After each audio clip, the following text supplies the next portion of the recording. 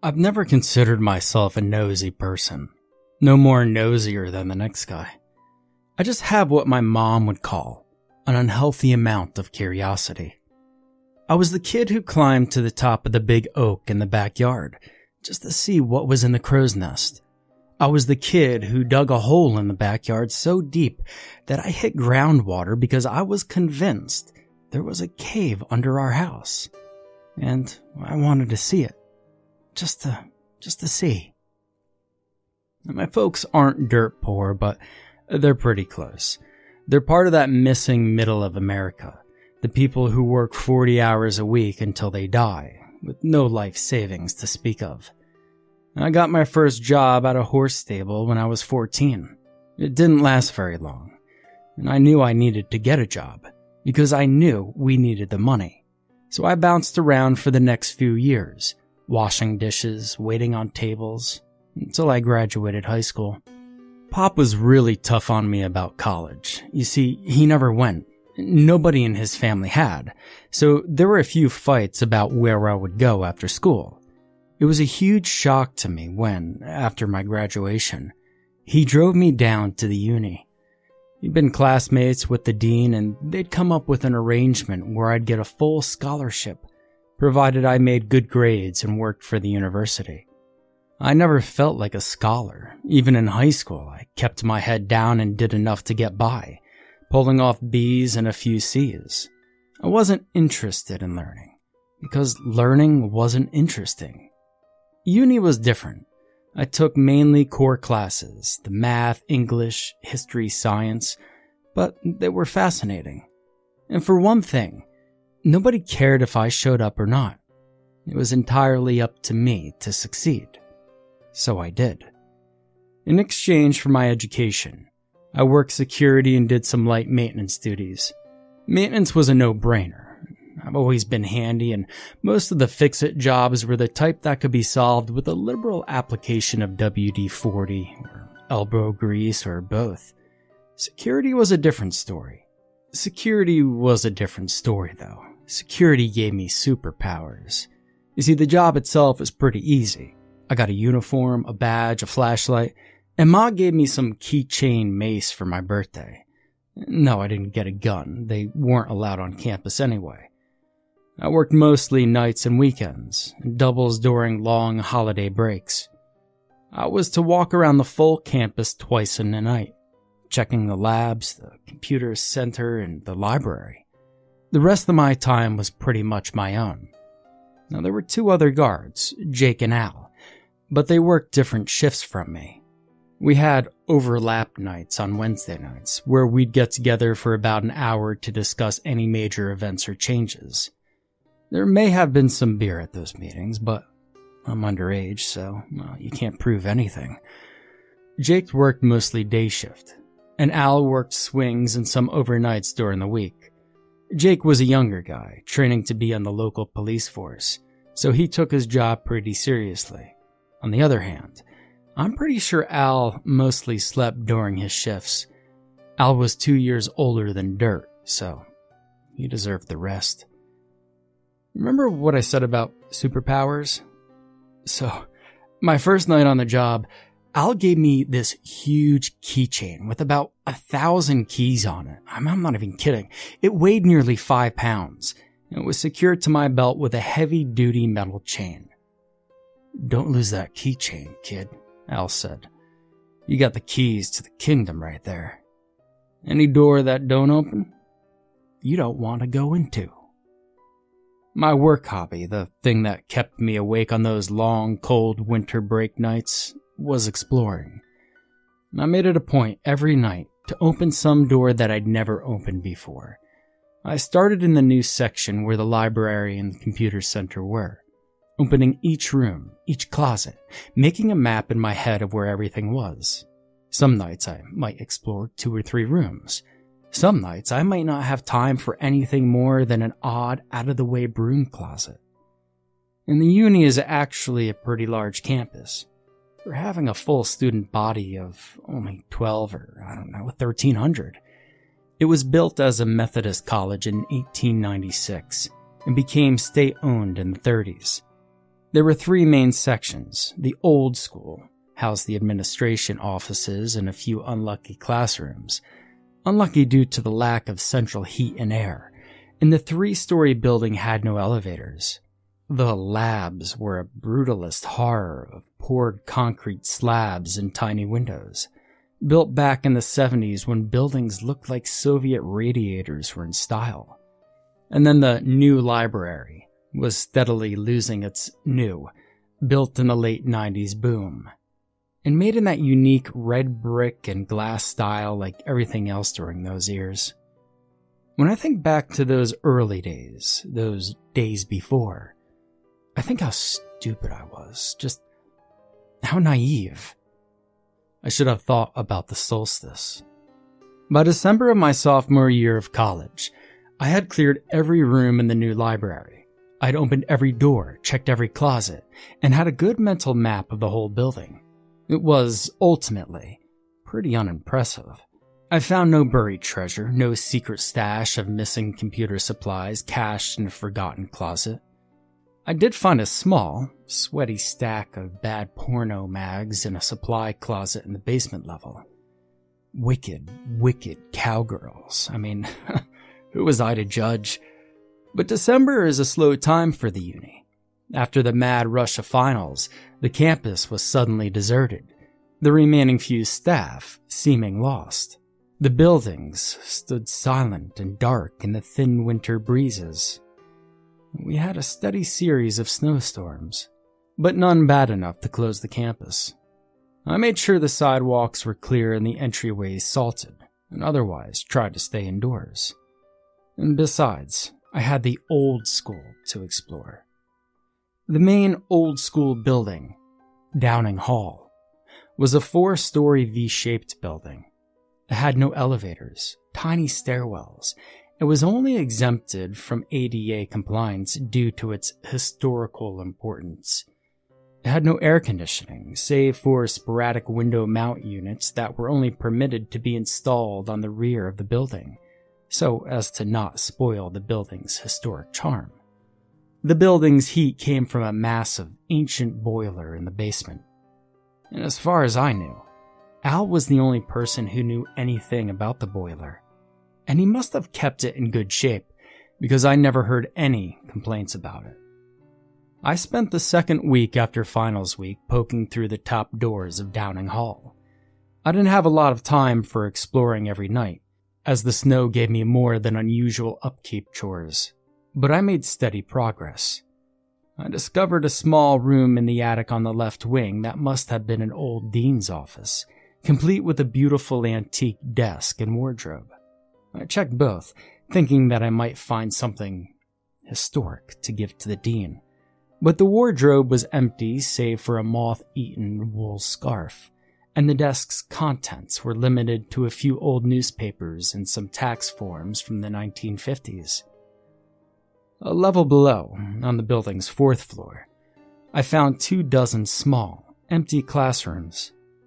In my handyman mindset, I checked the windows for loose glass panes, and for water or rodent damage. I fully expected to see rat droppings, or at least some insect damage, but I found none. The 2nd and 3rd floors were much the same, except the rooms on the rear of the building were air-conditioned, and thus actively used for classes when school was in session. And the main floor was administration, and included the dean's office. I thought it wise not to snoop around in my boss's office, or in payroll, so I skipped a lot of those rooms. I made my way to the stairwell in the basement, used my superhero keychain, opened the heavy door and went down. The basement of Downing Hall was different from that of the new library. For one thing, it was a lot more cramped. The hallway was narrow and the ceiling was low, with doorways leading off at regular intervals. I checked every room, flipped the old 2-button switches to on, using my flashlight on the dark corners. I carried a few packs of spare light bulbs, the fancy new CFC bulbs, in my satchel, thinking to replace any that had burned out and save the environment while I was at it. The little rooms mostly contained junk, spare desks, filing cabinets full of 40 and 50-year-old papers. There were old holiday decorations and so forth. It was lit by naked hanging bulbs. Now, I'm not an imaginative kind of guy. I guess I'm pretty smart. I've made straight A's in my college courses. It never occurred to me to be scared. I didn't think, oh, hey, I'm alone in a creepy old basement. This was my place, my job, my hobby, and it all seemed so normal. By the night of the 20th of December, I had made my way to the boiler room. The furnace was a massive monstrosity of iron and rivets, pipes, and gauges. It was hellishly hot in that room, and equally loud.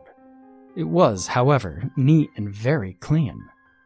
Al kept it that way because he said, a clean boiler lets you get more shut-eye. The furnace had been converted from coal to gas at some point, but the soot had stained the walls of the room, and the old coal chute still opened in one of the corners. I had no intention of giving the boiler room more than a glance. I'd been there dozens of times, and there was nothing to see, just a workbench and the furnace itself. And then I noticed the small door to the back and left behind the furnace. Well, that's weird, I thought to myself. I had never seen that door before. But then again, I had never stood in that particular spot beside the workbench, and I had never really looked. The door was smaller than a normal door, maybe 5 feet tall, painted in the same non-colored drab gray-brown of the walls. It was made of metal, just like the other doors in the basement. I went over to the door and touched the handle. I think the body knows something when things are wrong. Have you ever had that feeling, like, you're being watched? When you know you're totally alone and nobody can see you, but you could feel eyes on you. Have you ever gone left instead of right because you got a feeling that you just shouldn't go to the right today? It didn't work that way for me.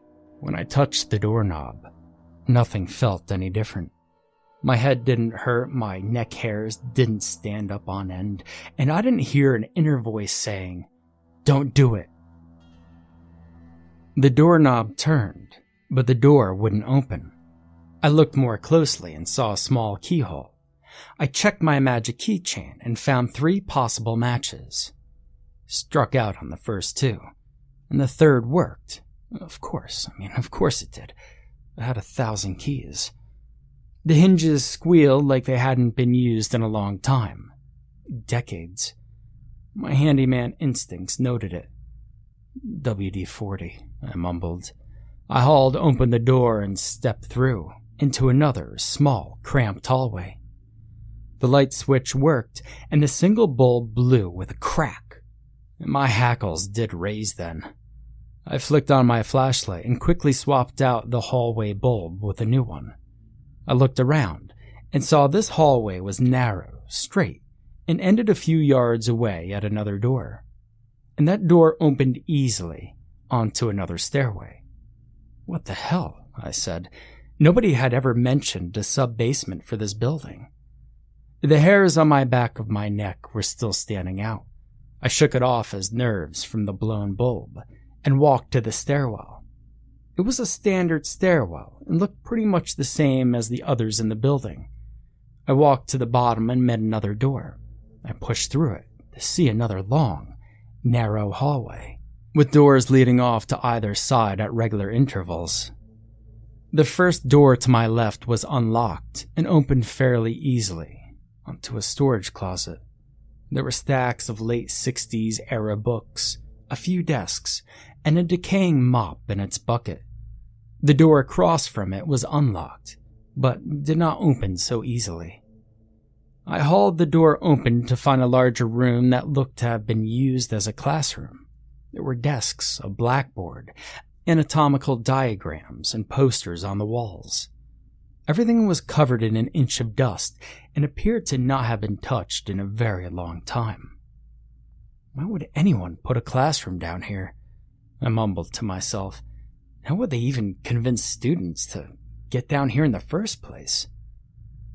And I remember thinking, at that point, that I must have somehow discovered a back way into another wing of the V-shaped Downing Hall. Maybe this is where the old science classes were held, before the labs were built. I moved on to the next set of rooms. They were both classrooms, abandoned, dust-covered, and mostly empty. So were the next pair, and then the next. I saw a total of 12 disused classrooms in that hallway, and a small break room complete with a lonely coffee pot. I also found 2 small restrooms. I didn't spend much time checking them out, as the lights didn't work and I didn't feel like replacing those bulbs. I found myself getting slightly nervous. I was in a strange section of the campus, and I was working alone that night. In the back of my mind, I just couldn't truly justify the existence, the waste, of a whole floor full of unused classrooms. When I got to the end of the hallway, I met another steel door. I opened it and saw another stairwell. I was fully expecting this stairwell to go up, to connect to one of the other main stairwells in Downing Hall. But the stairs only went down. Now this was the point I remember at which I began to get scared. There's no way these stairs go down. I mean, how would anybody get down here? Here. The stairwell echoed at me. I should have stopped. I should have checked the time. I should have been concerned with finishing my rounds. I should have been hungry for lunch. I should have run. But I started to climb down those stairs. The stairwell was unlit and appeared to be much older and in much worse condition than the others. It was also longer, much longer. After a few minutes of walking down the steps, I began to count them. At every 12 steps, there was a small landing, a turn, and another set of steps. Down. After 10 landings, I reached another door. It was unlocked and opened easily. The hinges squealed and the echoes died like lost things in the dark. I groped against the left wall for a light switch, and there was none. I checked the right, and the wall was equally smooth. I cast the flashlight around, but saw nothing. Nothing forward, nothing to either side, and nothing above. I snapped my fingers, listening for the echo.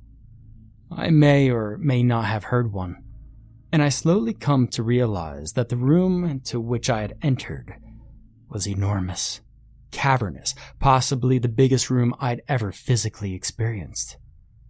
And I shrank back to the doorway for a moment. This room can't be here, I said to myself. And I started to think about going back, but I also started to think about wanting to know what was in there. I took another step forward, and then another, until I was walking steadily into the room. I kept a steady pace, counting my steps.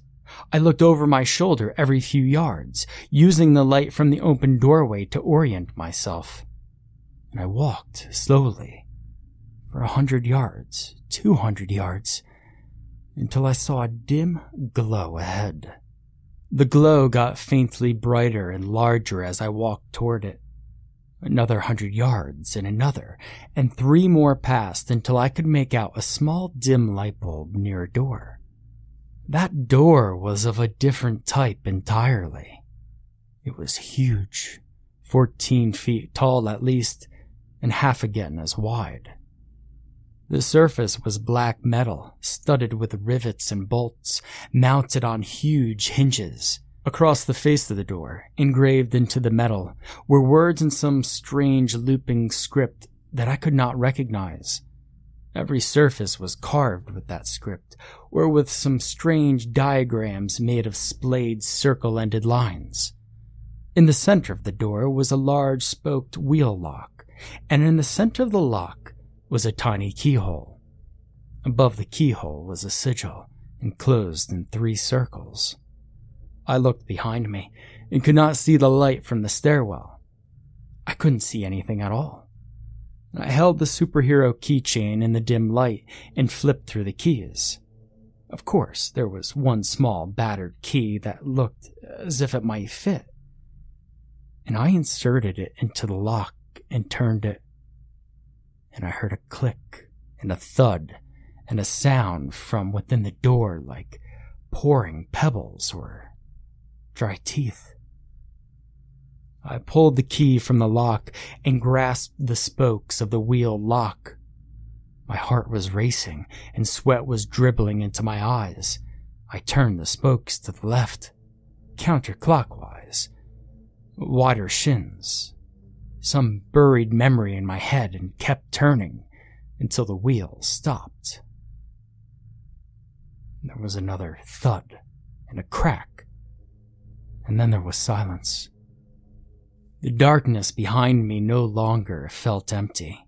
In fact, it felt positively crowded, as if I had an audience watching me. I stepped back from the door and flashed my light around. Still nothing. Dry, empty floor. I turned back to the door, grasped the large cast iron handles and pulled. Nothing, but I tried harder, putting all my weight into the pull. And at the last moment, at the end of my strength, I heard another crack, and the door groaned open on a draft of cool, stinking air. The smell was heavy, moist, and musky. I had a flash of a memory of my mother taking me to the zoo as a child, and the smell of the cat house with the lions, and the thought of the lions. I let go of the handles and stumbled back a bit. I carefully shone my light into the yawning black crevice of the open door, and I saw a short hallway that opened into a small, cramped room. I saw a filthy, rusted metal chair. I saw bones, small bones. I saw, or heard, or smelled, a form so black it seemed to suck the light of my flashlight. And I saw a black form rushing towards me, running towards me, filling the hallway, howling and laughing and speaking in a voice that sounded like mountains collapsing. And I remember fangs and words that turned my bones to rusted glass. I remember feathers and a hand with too many fingers, jeweled with something unspeakable. And the smell, the stink of something long, caged. And I remember wings. I don't remember how long I wandered in the dark, alone under hundreds of feet of rock. There was no light. There was no way to judge time. My flashlight was dead in my cell phone, and even the small specks of luminescent paint on my cheap wristwatch were dark. There was something wrong with my right leg. It hurt, but I couldn't see enough to find out why. I kept hearing my audience there in that cavernous room, and I screamed at them. I felt one of them touch my face, and I threw my flashlight at it. The flashlight bounced and rattled and became still, somewhere that I was not. Something laughed later. I raved and screamed, but didn't throw anything else. And then I found the doorway after hours or days of crawling. There were no lights in the stairwell. After years of climbing, I crawled into that first forgotten hallway. I sliced my fingers on the crushed remains of the light bulbs I had packed in my satchel. I crawled down the hallway and reached the next stairwell, and I hauled myself up them and finally out into the boiler room. When I staggered out of Downing Hall, 2 full days after going in, it was into dim winter daylight and a full police presence. 5 people had been found dead on and around the campus. All had been brutally, savagely murdered, bodies splayed open, viscera missing. The teeth marks suggested a wild animal, but the murder scenes and body positioning also displayed a certain intelligence to them. There was also the writing, carved into the flesh when it was not yet dead meat. The cops wouldn't talk about the writing. The cops wouldn't talk to me either. Not afterwards. When they first saw me stumble into the daylight, covered in blood, they assumed I was a perpetrator. They quickly changed their assumptions when the medics pointed out the green stick fracture, the dehydration, the concussion, and the obvious shock. The cops asked a lot of questions, and I answered as best I could. I told them about the door in the boiler room. They couldn't find it. They showed me the bare, smooth wall from where I had crawled. Dazed and broken, my tracks stopped at that wall. 2 cops tried breaking through the wall in that spot, only to meet old brick and older earth past that. The cops wanted to know where the long black feathers came from, stuck to my clothes by dried blood. I didn't know. I just didn't know. And the cops, the medics, nobody would even look at me anymore. The scars on my face, the deep, gouged-out writing, was not a sight that most would want to see. I was marked. Whatever I had let out, whatever had killed and eaten 5 people, and a week later 6 more, had marked me as a friend. Your Honor, I've seen shit that would turn you white. Winston from Ghostbusters. There's not a lot of work out there for a 20-ish ex-security guard with a bad case of PTSD. And if that dumb kid was hideously scarred by a serial killer that had carved a swath of victims across 3 states and disappeared without a trace, that kid can barely get a hamburger at McDonald's, much less gainful employment. My parents weren't able to help much. The wounds on my forehead and cheeks healed after a few weeks, or months. I wasn't counting. You could still see them if you look closely, or in moonlight. Nobody looks too closely these days. See, there's something about my eyes that seem to reflect the things that I've seen. I can identify with Winston. I've seen some shit, and that shit would turn you white, if not stark raving mad. And I may be in fact mad because, well, I keep seeing shit. After the incident, I spent a few days in the hospital and a few weeks in the psych ward. They assumed I suffered a psychotic break due to trauma or shock. And since most of my story did in fact sound like delusional ravings, off to the pretty pastel room I went. Life went on. The university reopened for classes on schedule, and the cops eventually stopped questioning me. I went home and sat on the couch for a few weeks, and gradually got the sense that my parents wanted me gone. I seemed to make them nervous. I seemed to make everyone nervous now. Tempers flared, words were said, and the next day I was on a bus to somewhere. I was on a bus to anywhere. I had about 1,000 in savings, plus my dad had stashed another few hundred in my bag, so I was able to rent cheap rooms and eat cheaper meals along my way. But I knew I would need to find a job soon.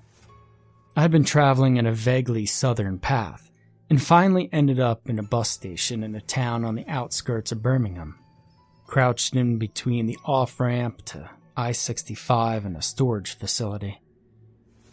I would say it was an industrial district, but, it seems that Birmingham is an entirely failed industrial district. The place had the charm of a 3-day dead whore. Smelled like one as well. Walking outside the bus station and past the chain-link fence encircling the U-Store facility, I noticed a dingy yellowed hiring sign in the office window. What the hell, I thought, and pushed the dust-hazed door open and went inside. The manager's name was Al, but he looked nothing like my scrawny old ex-coworker.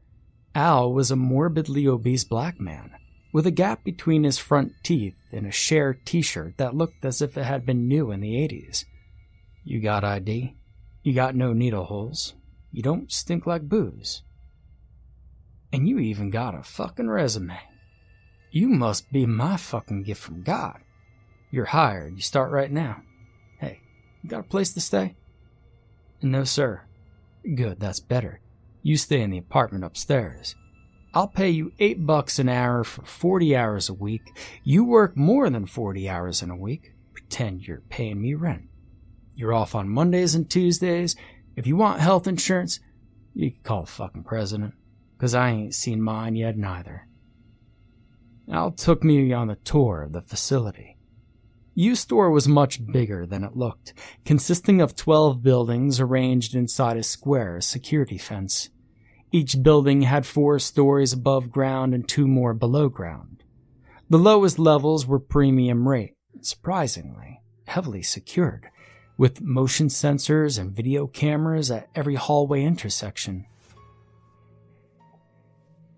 Motion sensors are a pain in my dick. They go off if a fucking moth flies down the fucking hall, but we still have to check video and log it. The job was pretty much the same security job I was used to. Working overnight shift, 9 p.m. until 6 a.m.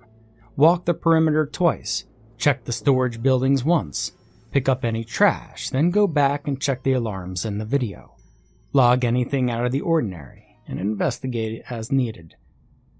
Mostly, you just keep your mouth shut and let customers alone.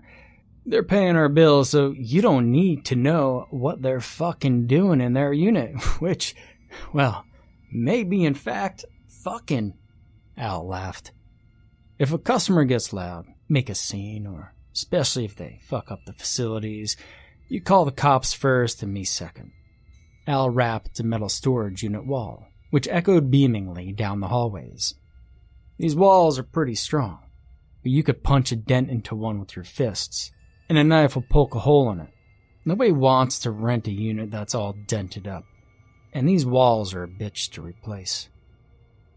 We had been walking the security circuit, with Al pointing out each checkpoint, and we had reached the entrance to the high security section. Customers take the elevator. They put in their code to get that elevator to show up, and then they gotta put in their code again to go down to B1 or B2. Really fucks them up. They'll get all confused, and some of them will panic inside the elevator, so you gotta keep your radio on you all the time.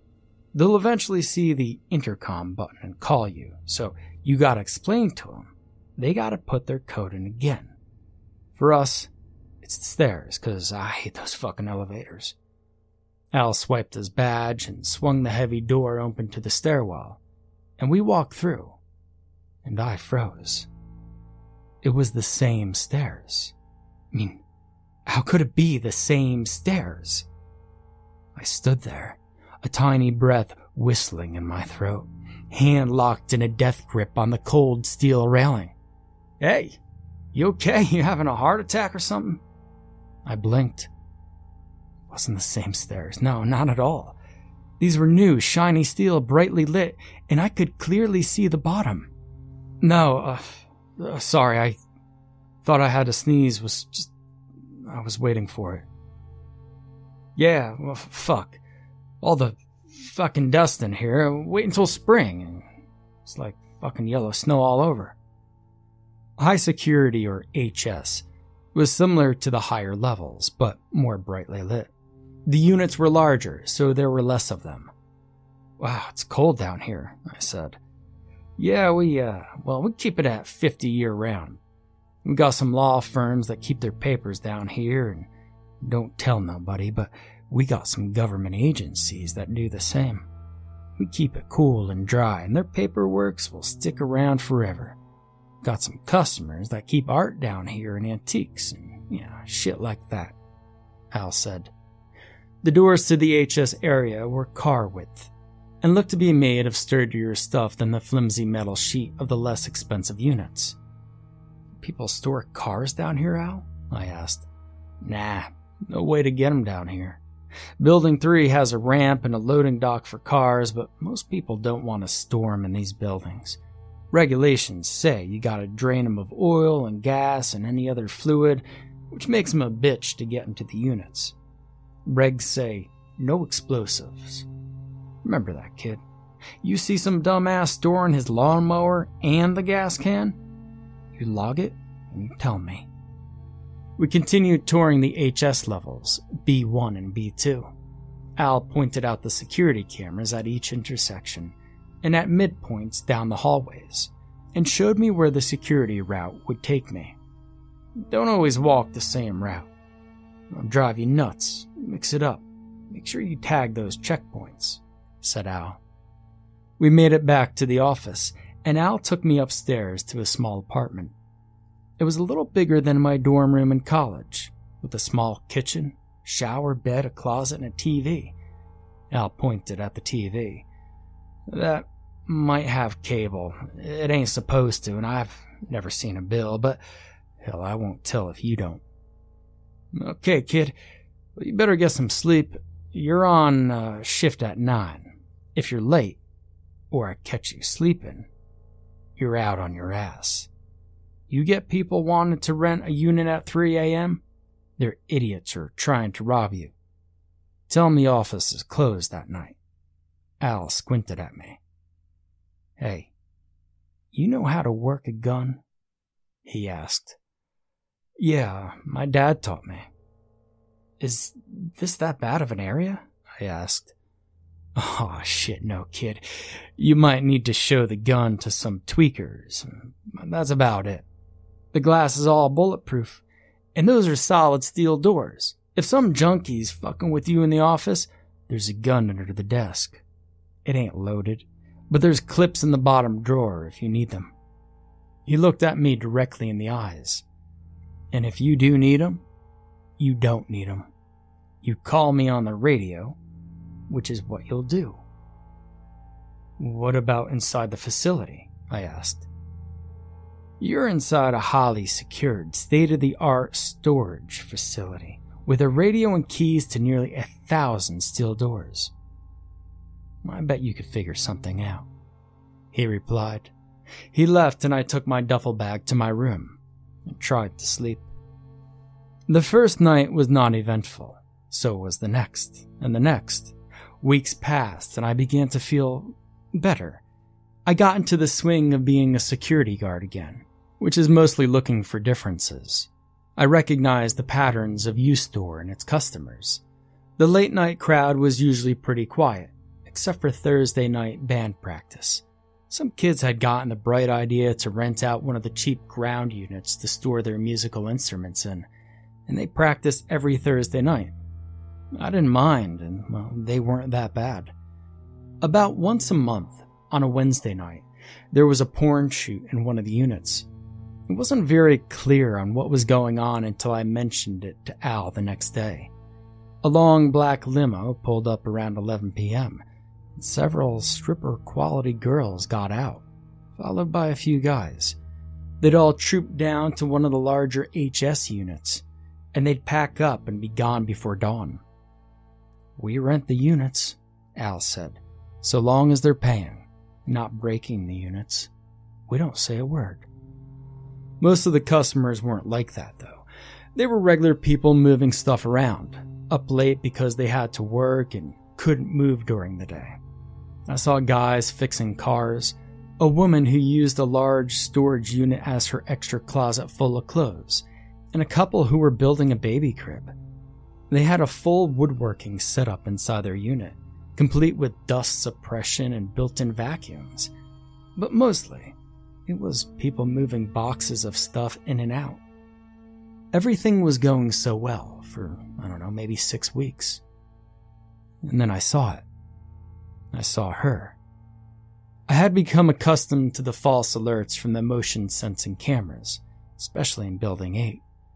The building was close to the highway, so I suspected the sensors were falsing due to road vibrations.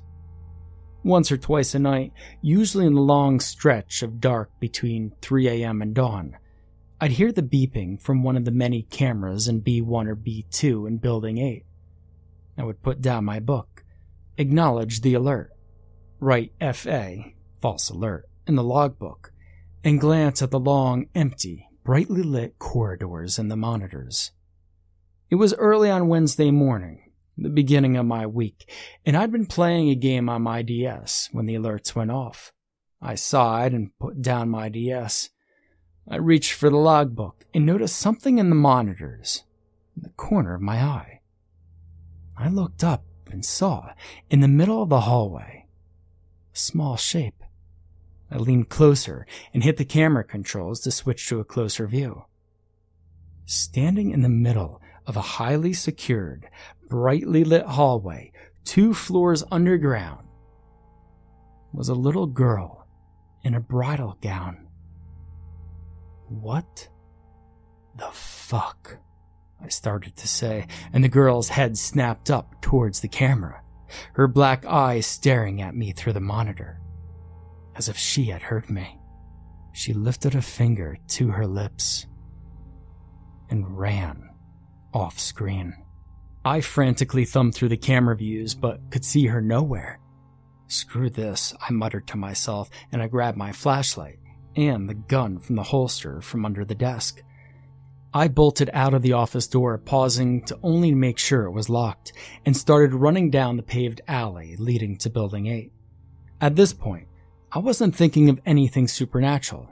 I was thinking of the scumbags who made porn movies in my facility, and thinking that maybe the little girl had escaped something really awful, or was still involved in it.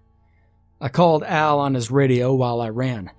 Al, wake up. We got an intruder in Building 8. Repeat, intruder in Building 8. Wake up. Al lived nearby within radio range, and he mumbled something about being on his way. I badged the main door to Building 8, flung it open, and ran across to the stairwell. The panic, which hadn't returned since my first day, hit me like drowning in the ocean. I stopped, backed up, and I shut the stairwell door. I didn't have time for this. I ran to the elevator, punched in my override code, stepped inside, punched in my code again, and rode the slowest elevator in the world down to B2. The gently playing music version of Cher's Believe did nothing to make the situation better. I cautiously stepped into the corridor. I kept the gun in my jacket pocket, not wanting to spook anyone, especially with a kid involved. I walked down the hallway and I didn't find anything. Turning at the east, down the next hallway, still nothing. No locks out of place, no units opened, no sounds, no smells, nothing. I checked the stairwell. Nothing. And I gritted my teeth and walked up the stairwell to the B1 landing. Looked out the door, and I found nothing. By this point, I was hoping I would find anything, a shoe, a body, hell, a whole murder scene, but there wasn't anything. My radio crackled, and I jumped and bit my tongue. I said, "Where are you?" Al's voice grumbled on the radio. "B2 in Building 8, South Stairwell," I said. "Found anything?" Al asked. "Not a thing. Sorry, man, it's probably a false alert." "Hey, it happens. Just once, though. Meet you back at the office. We'll check the tapes." "Roger," I said into the radio. I sighed and went back down the long hallway to the elevator. I checked the remaining hallways, retraced my steps to the elevator, and punched in my code. As the elevator doors closed, I thought I heard a sound. A girlish giggle.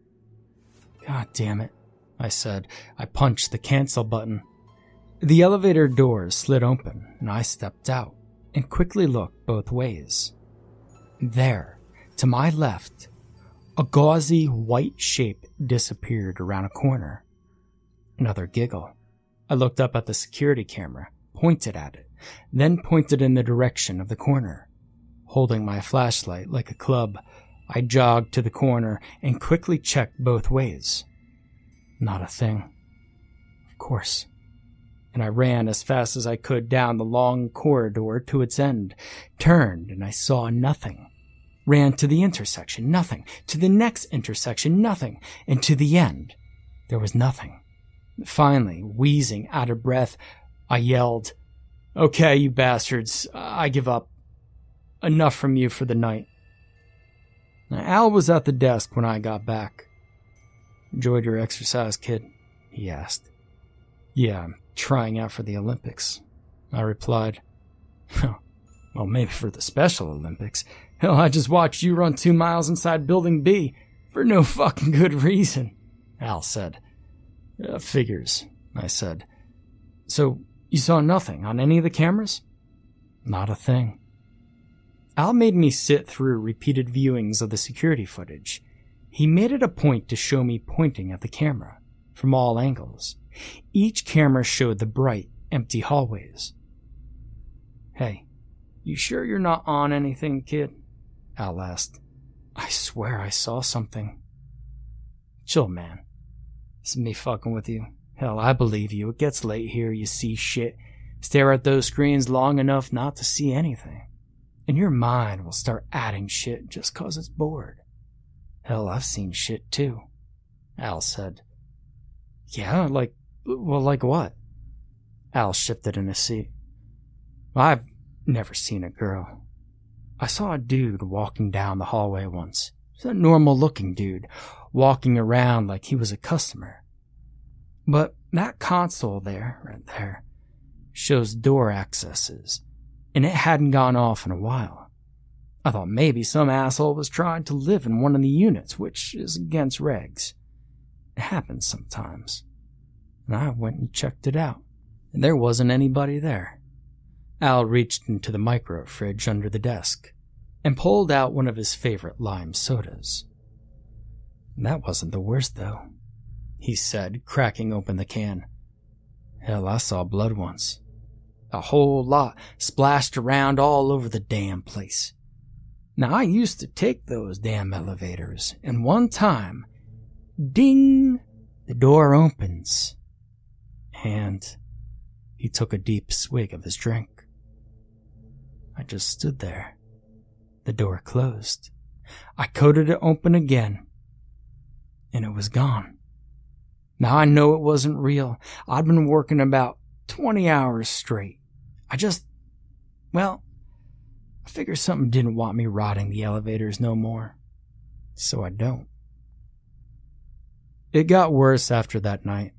I can't help but to think that my pursuit and my taunts woke something up. Or maybe something recognized me. Afterwards, I had company every night. The still, sterile mood of the facility from before had changed. Grown lower, grown mean. Like it was lying in wait. When I made my rounds, I would hear footsteps behind me, or down adjacent hallways. I heard faint voices as well, muttering and whispering from behind the cold steel doors of the storage units. The upper units were the worst, because they weren't brightly lit all the time like the HS units. The upper level lights were motion sensitive, and on timers. They would turn on when you entered a hallway, and turn off when you left. Several times during my rounds, those lights would flick on at opposite end of the long hallway, only to flick off again after a few seconds. One night, during my first round, I was walking the dim asphalt paths between the buildings. I turned a corner, and standing before me was a girl. I jumped back in shock, and the girl uttered a short squeak and stopped. You scared the hell out of me, you asshole, she yelled. Aren't you supposed to be using that flashlight? Oh, sorry, it ruins my night vision, I said. I didn't mean to startle you. I wasn't expecting to see anyone out here. I recognized her. Her name was Jen. She was the bassist for the band that practiced in one of the units. She had long, straight black hair, and her several piercings glittered in the moonlight. I was on my way to your office, Jen said, so I'm kind of glad I ran into you. I'm sorry I snapped at you earlier. It's just, I can't find Lewis anywhere. Lewis was the gorgeous and talented singer for the band, and to my deepest regret, her boyfriend. We had a fight and he stormed off like the chicken shit he is.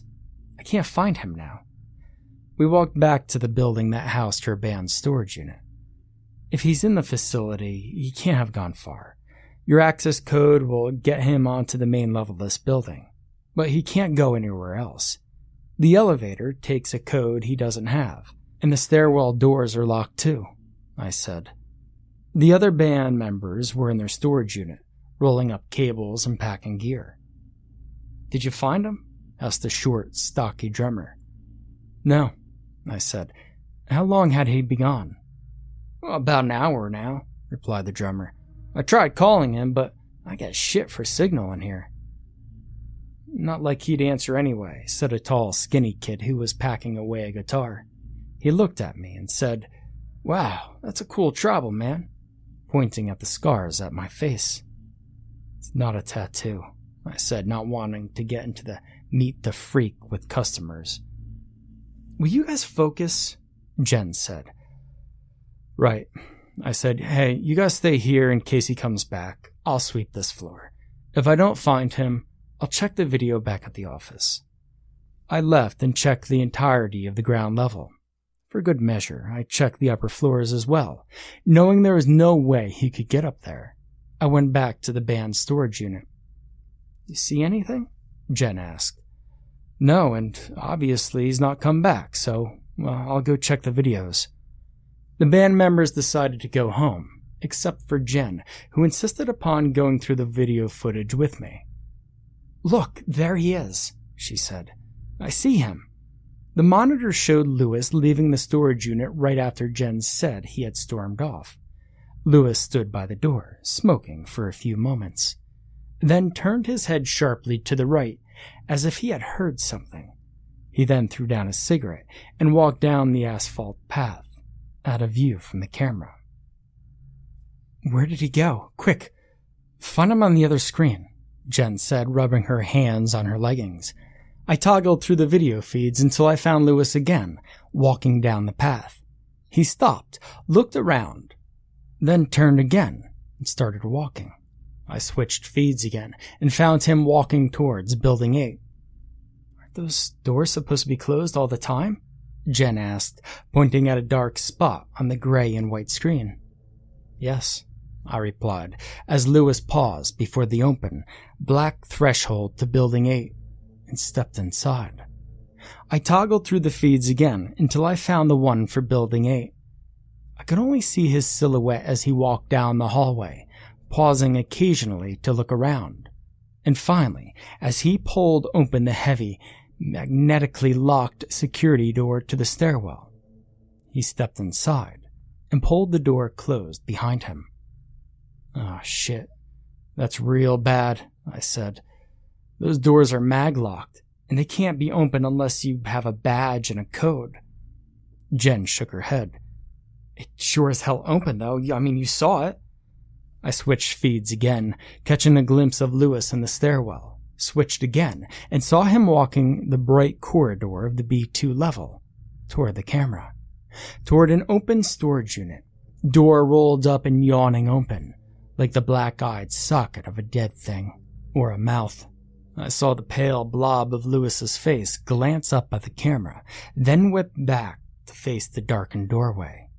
His eyes widened, mouth opened into a silent scream, and his figure jerked forward into the storage unit. The heavy door rolled down and slammed shut, leaving the camera staring blindly at the pristinely empty hallway.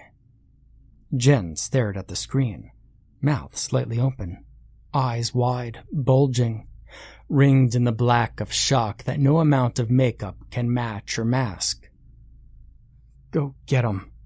She grabbed my shoulder with hands made musician strong, squeezed hard. Go get him now. I grabbed the pistol from its holster and dug 2 clips out of the bottom desk drawer. I toggled the radio. Al, come in. We got a problem. Wake up, Al. I shouted into the radio as I ran. The radio screeched static and white noise. Al, I need you at work. Big trouble. The radio hissed and popped, and abruptly turned off. The night seemed alive as I ran to Building 8. The trees outside the facility swayed in a brisk wind, their leaves clattering like faint, mocking laughter. I felt eyes on me, and the sense of things around every corner, waiting. My scars began to lightly itch, as if I had been running through cobwebs. I reached Building 8 to find the door tightly shut and locked. As I badged it open, I heard a scraping noise from behind me. I turned, hand on the pistol, to see Jen. "Is that blood?" she asked, pointing at a small splatter of spots on the floor just inside the door. I tapped the spot with my shoe, smearing it. "It's too dark to tell from here. It could be motor oil or something like that. Look, you shouldn't be in here. Just go back in the office till I get back." "No way. I saw the tape. I saw what happened to Lewis. I'm going to go help him. You're going to help me. Now." She pushed past me and walked down the hall to the elevators. "Help me get this open." I opened the elevator and we stepped inside. I thumbed the security code and pressed the button for B2. "Stay behind me," I said, drawing the pistol. Now, I have no idea what I was doing, but I've played plenty enough video games to know that the monster jumps out after the elevator doors open. And I heard a faint click and looked over to see Jen holding a small handgun. My dad got me this for last year. He was nervous about me hanging out downtown. Took me to the shooting range for a few months. She passed a shaky hand over her face and through her hair. "Why the fuck is this happening? What the fuck is happening? Why aren't you scared?" I snorted. "I'm terrified. I just peed on myself a little back there, in case you didn't notice." The elevator door chimed and the doors opened. As for what's happening, I don't know. I have an idea, though, and, I don't think it's good. I stepped into the corridor, checking both directions. The long white hallways were bright and quiet. I slowly walked down the hallway toward the storage unit where we had seen Lewis. At the corner, I saw a faint, reddish-brown smear, a fingerprint or a thumbprint, as if someone had paused there and touched the wall for support. Jen stared at it for a moment, but said nothing. I turned and continued down the hallway. There was a small splattering of blood on the floor in front of the storage unit. "It's padlocked," I said. "There's no way he could have gotten in here, shut the door, and locked it from the outside." And suddenly, my scars began to itch and throb, deeply like acid on my face. I drew in a breath, and the lights went out.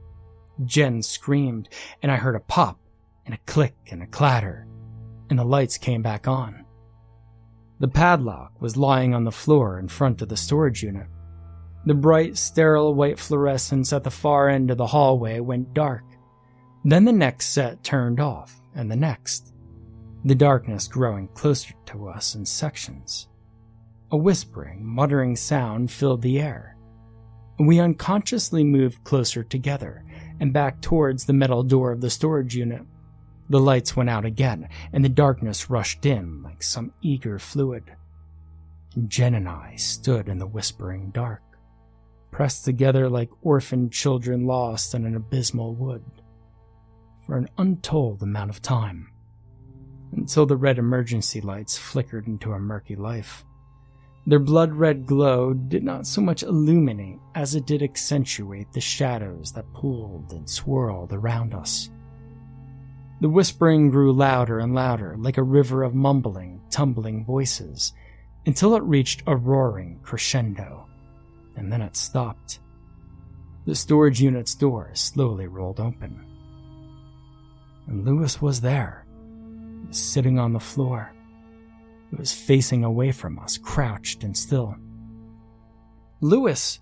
Jen exclaimed and tried to run forward, but I grabbed her by the arm. Lewis spoke, his voice somehow horrible, drifting up and rattled around the steel walls. They made me come here. They want people to know. They made me see." He made a deep, sobbing, choking sound. "I didn't want to see, but they made me see." My eyes, slowly adjusting to the light, began to make out the shapes in the storage unit, stacked against the walls. Lewis's arm reached out into the nearest oblong, shrouded shape and pulled. It tumbled to the concrete floor, making a horrible dry husking sound as it hit. And a dissected, shriveled arm fell out of the shroud. Lewis began to stand and began to laugh. He turned his mangled face towards us and stared at us with the deep black gouged-out sockets where his eyes had once been. "They showed me. They made me see, but I don't have to see anymore." Jen shrieked and recoiled into the hallway. I had the gun trained on Lewis, its grip slick in my shaky hands. The whispering roar was back, rattling the steel walls and door. With a sickening lurch, I realized that all the unit's doors were sliding open, and their neatly stacked contents were all falling, sliding, and tumbling to the floor. The sickly sweet stench of decay that the state-of-the-art ventilation systems had masked so well before was now overpowering, filling the air. "Bodies! They're all full of bodies!" Jen screamed, hands on the side of her face, eyes huge and shining in the red light, wrenching her black hair, gun forgotten on the floor. I grabbed her by the shoulders, shook her once, and shouted for her to run, and I grabbed her away from the bodies, down the corridor, trying desperately not to hear Lewis's mad laughter. I tripped over a smaller corpse sprawled in front of the unit near the corner, and slammed into the opposite wall. I looked down for a moment and saw a white bridal veil covering a small child's withered corpse. I shook my head and staggered to the stairwell door. The whispering was now a full roar, rage-filled voices howling and shaking the security door. I fumbled my badge twice, finally got it, punched the code, and hauled open the door. I grabbed Jen by the arm and dragged her up the stairs. The lights in the stairwell were all wrong, flickering and tilting crazily. I realized my face was wet as I reached the B1 landing. There was not much of a ground-level landing left. As Jen and I crawled out of the stairwell, we saw that most of the U-Store facility was gone. A few portions of buildings were still standing, but we were otherwise in a field of desolation and destruction, as if the whole block had been mulched. Later, I learned that even though tornadoes were common for that area, the one that leveled the U-Store facility was uncommon in both its fury and its brevity. NOAA reported a small, high-intensity cell appeared directly above the facility about 6:40 in the morning, spawning a low-moving tornado that rated as an F3. The tornado encompassed the storage facility and stayed in effectively the same spot for a full 15 minutes until moving in a generally northeast direction for about a mile. It appeared to have left the ground for most of its travel, touching down once again in a neighborhood in the northeast of U-Store, before disappearing completely by 7 a.m. They found Al's body, or the remains of it, in the top of a tree 2 counties over, 3 days later. The coroner's reported stating Al had died of heart failure. It appeared he had a massive heart attack before the tornado got to him. Officially, the U-Store facility was being used for the illegal storage of corpses that were to have been cremated or buried by certain unnamed funeral homes. The fact that those funeral homes were never officially named, and the case was quickly filed away in the darkest, dustiest cabinet available to the Birmingham Police Department, did not make the news. I mean, of course, the scariest part about the whole situation seemed to me to be the way that even after a freak tornado revealed thousands of unidentified corpses stacked like cordwood inside an absurdly well-secured and well-cooled storage facility in a relatively large city, people just seemed to forget about it. As if they wanted to forget. Well, or didn't want to know. I didn't see Jen again afterwards. The cops were initially very interested in me, as I was apparently the only living employee of U-Store Incorporated that they could locate. They kept me in jail for nearly a week without pressing charges, before I started making noises about attorneys. And let me tell you, for the first few days, I was completely fine being behind bars. Those bars would keep things out as well. I overheard them say that Jen had been committed to a psychiatric ward due to her story and her insistence that her boyfriend was trying to kill her. She had become violent and attacked one of the officers questioning her. Lewis was never found, neither was his body. The other thing I overheard, the thing that made me decide to leave the jail, was about U-Store's owners. You see, it seems there weren't any. The whole operation was owned by shell companies, and the cops couldn't track down the original owners. Eventually, they stopped looking. And I knew that somewhere, some person or some group of people arranged to have that storage facility built and to have it equipped for a specialized purpose. I knew that someone had to be responsible for those bodies being there, and I suspected that someone was responsible for those bodies being dead in the first place. Thousands of people disappear in this country each year. I may have found some of them. What keeps me awake at night more than the dreams or the sounds outside my window or the itching of my scars is wondering how many more storage facilities are out there.